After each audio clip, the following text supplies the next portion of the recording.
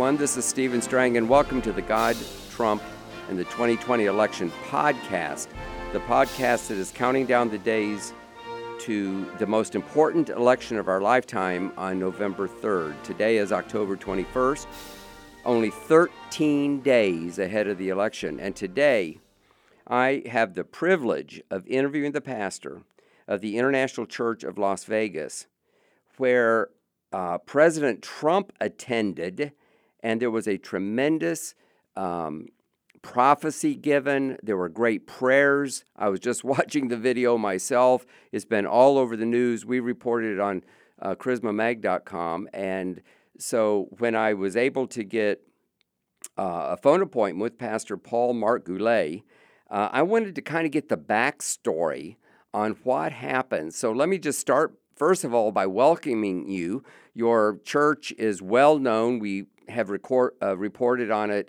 at various times over the years. And when I wrote God and Donald Trump and all the things that happened in the election of 2016, I wrote about him coming to your church and some of the words and prophecies that happened back then. So why don't you kind of bring us up to date on what's happening, and then we'll talk about the president coming to your church and what you feel that God is saying at this time.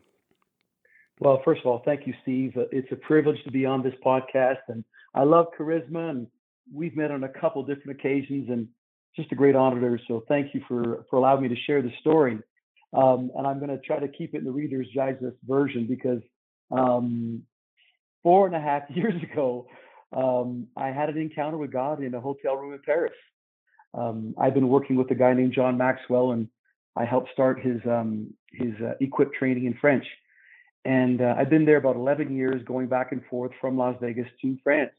And one night I was in prayer, and as clear as day, Steve, I heard the voice of God in my brain, because I've never heard it in my ears or seen angels, but in my mind, I heard clearly, okay, Paul, hand over the leadership in France. They've got this. I said, okay, God, what's my next assignment? Because I love assignments. And he said, I'm calling you back to the U.S. to have an impact in the U.S. I said, Lord, there's great preachers out there. There's great TV preachers. There's great, you don't need me in the States. Send me somewhere hard. Because basically I did 10 years in India and Asia. Then I did 11, 12 years in France. And I was looking for my next assignment. It could have been Africa or whatever. He said, no, you're going to go to, you're going to put all your effort into the U.S. He said, media will call you, politicians will call you. And by the way, you have to become an American. Now, my family landed in Canada in the 1600s. So my great-grandfather was the Auditor General of Canada. I had an uncle that was a Supreme Court guy. So it was like, what? I've got to give up my Canadian citizenship and become an American? Long story short, I did. I went through the whole process. I told my wife, she says, well, I'm not going to become an American yet. I said, that's okay. I've got to do what God told me to do. So became an American. And then I got contacted by all these stations and politicians, Rand Paul, Mike Huckabee, Dr. Carson. One by one, they just started calling me out of the blue and asking for my help or my input, because our church is spread all over the place, and it's been a great blessing, and I give God all the glory for that. So long story short, Dr. Carson's campaign came back to me and said, would you be our state chair? And they told me I was the only pastor that was a state chair for somebody running for the presidency. And I thought, guys, I've only been an American 6 months. So I said yes. I prayed about it. I said yes. I got very involved with Dr. Carson, and then he pulled out. And then we get a phone call from a gentleman by the name of Donald Trump asking for some of our leaders to go to a meeting. And of course, I didn't want to go because I didn't like him at the time. I had a prejudice against him. But I sent one of our leaders, Pascual Urbazo, went there. He's Latino, of course. And he went to the big meeting, and then they invited him to a smaller meeting, just about 30 people or so. And they said, listen, Pastor, you're the only pastor in this room, so go sit next to Donald Trump. So the beginning of our relationship with Donald Trump started with Pascual sitting next to him. And and someone in the crowd who was very prophetic said, "Mr. Trump, that man has a word for you. The pastor has a word for you." And so Mr. Donald turned to Pasquale, and Pasquale says, "You've got to stop calling us Mexicans." He confronted him, and then said, "If you want to really get to know us and you want to win the election, you're going to have to spend time with Latinos. Let's have a fiesta. Let's get together, get to know us." So that was the beginning of the process. And then Mr. Trump looked at Pasquale and said, "I like you. I want to go to your church." And then Pasquale started calling me, and I said, "No, I don't like him. I don't want him to come." And of course, there's a great whenever anyone comes that's running for office, there's a massive secret service. There's a disruption to the service. I said, "No, I don't want him to come. It'll disrupt everything." And I don't really like him very much. So long story short, Pasquale kept calling me back and saying they really want to come. They want you to coordinate a meeting with minority pastors. And we've been there at the time 24 years. And so I said, "Well, listen, is he for school choice?" Because our church and we've been fighting for school choice because kids are in bad neighborhoods and schools are struggling. So he calls me back. He says, "Yeah, he's for school choice." I said, "Okay, I'll coordinate the meeting with the minorities, and I'll let him come and visit our school." And that was our first encounter with Mr. Donald Trump, just a couple months before the elections. And he proved to be an absolute gentleman with everyone that he met. His staff was phenomenal. He was phenomenal, very kind. They let me ask him any question I wanted to. So that was our introduction to Donald Trump. Our very first time that I met him was at our church, at our school, actually. And he did a great job with the pastors and leaders. So my impressions of him really changed that day. Wow. And I thought, boy, this yeah, go this ahead. is so interesting, and there's so much to unpack, and podcasts by their very nature are brief, but Yes. I can understand where you're coming from. I was originally a Ted Cruz guy. I had a lot of respect for Oh, Ben wow. Carson, but I knew it was going to take somebody tough, tough, tough, and I Yeah. thought that was Ted Cruz. Well, as time has proven, Wow. he can't hold a candle to Donald Trump. No. But No, it's true. when Ted dropped out and Donald Trump got the nomination, my attitude was anybody but Hillary, and Wow. anybody on that stage, I would have backed. And the thing is, we knew what Hillary would do. We didn't really know what Trump would do, but we took a chance on him. He's turned out to be a great friend of Christians in a way that nobody would have expected.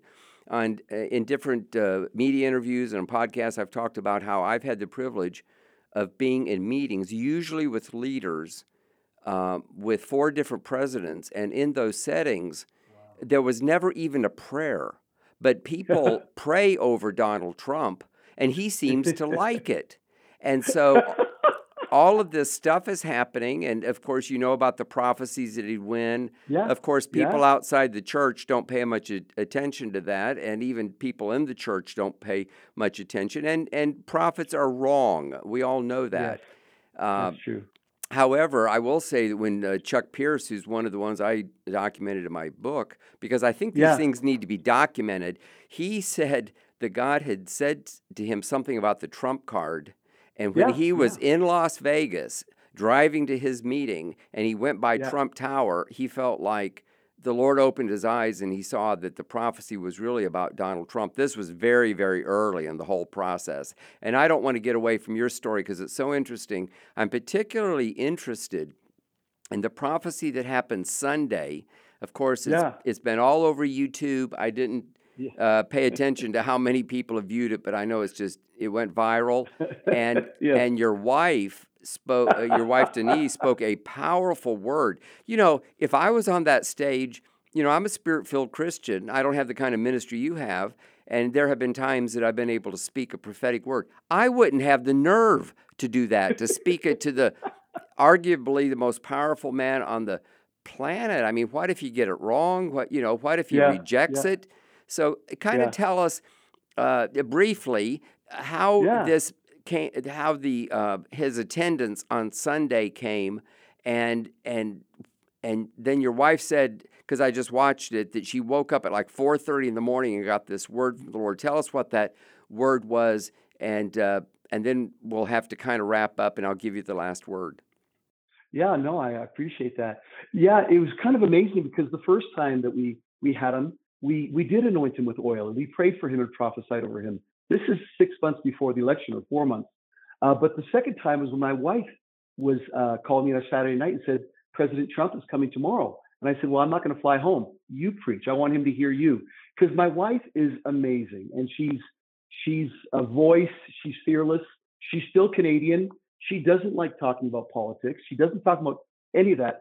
So Sunday, when she told me that she had a word, and I had told Pasquale about 3 weeks ago, I said, President Trump is coming back. I woke up in the middle of the night and God spoke to my brain and said, Paul, he's coming back and you're supposed to pray for him and it's going to shift America. You and your team pray for him. Get ready.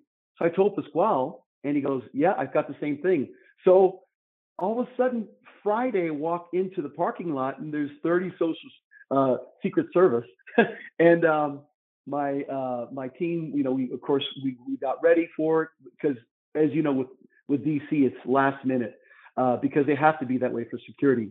So long story short, my wife told me that morning, honey, I got a word. I said, baby, then you share it.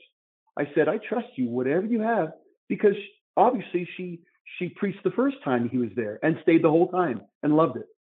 So something significant about this man because he's been anointed twice at our church, and then yesterday he got the prophecy. So, like I said, my wife's not normally saying things like that. She gets up there and she got the word about the wind, and then she turned it into the wind being a win for him and going to second term.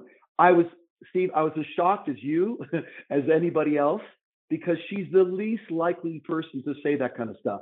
Now I might say it, Pasquale might say it, but not my wife. So at the time, I know there was a hubbub and people protesting. It's gone all around the world. But I said, guys, we'll know in 3 weeks. The Bible says someone prophesies and the others judge. I know my wife. She doesn't make stuff up. Now, could she be wrong? Of course she can. However, I appreciate the fact that she was bold enough to speak it out and bold enough to be herself. And that's the way ICLV is in Las Vegas. We live in a broken city and we're very bold people and we get involved and we get in trouble because we speak about policies. And so I was so proud of my wife, Steve, that she just, it started with the wind and then it went to the wind and then she just went off. Well, And I she's told her not. later on, yeah, I'm sorry. She's not the first one to prophesy this.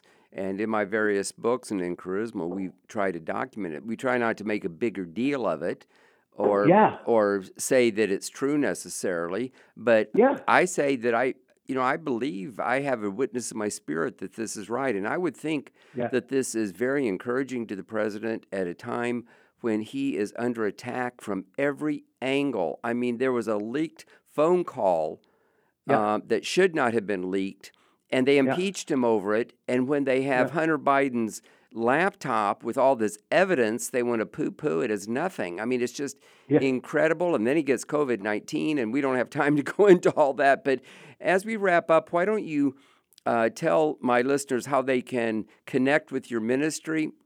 Of course, they can Thank you. Google you, and that video will show up. In fact, I got the entire service. I noticed it was an hour and 41 minutes long. I haven't watched the whole thing yet, but it's good to be able to. And an election is coming up, and we as Yes. Christians want to understand what God is saying. I think that it is so clear cut.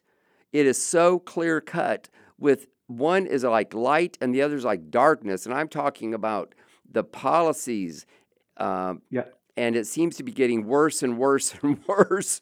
And Yeah. so, the polls are all saying that Donald Trump's going to lose. So, and people are buying guns and everything else. What do you think is going to happen as we wrap up?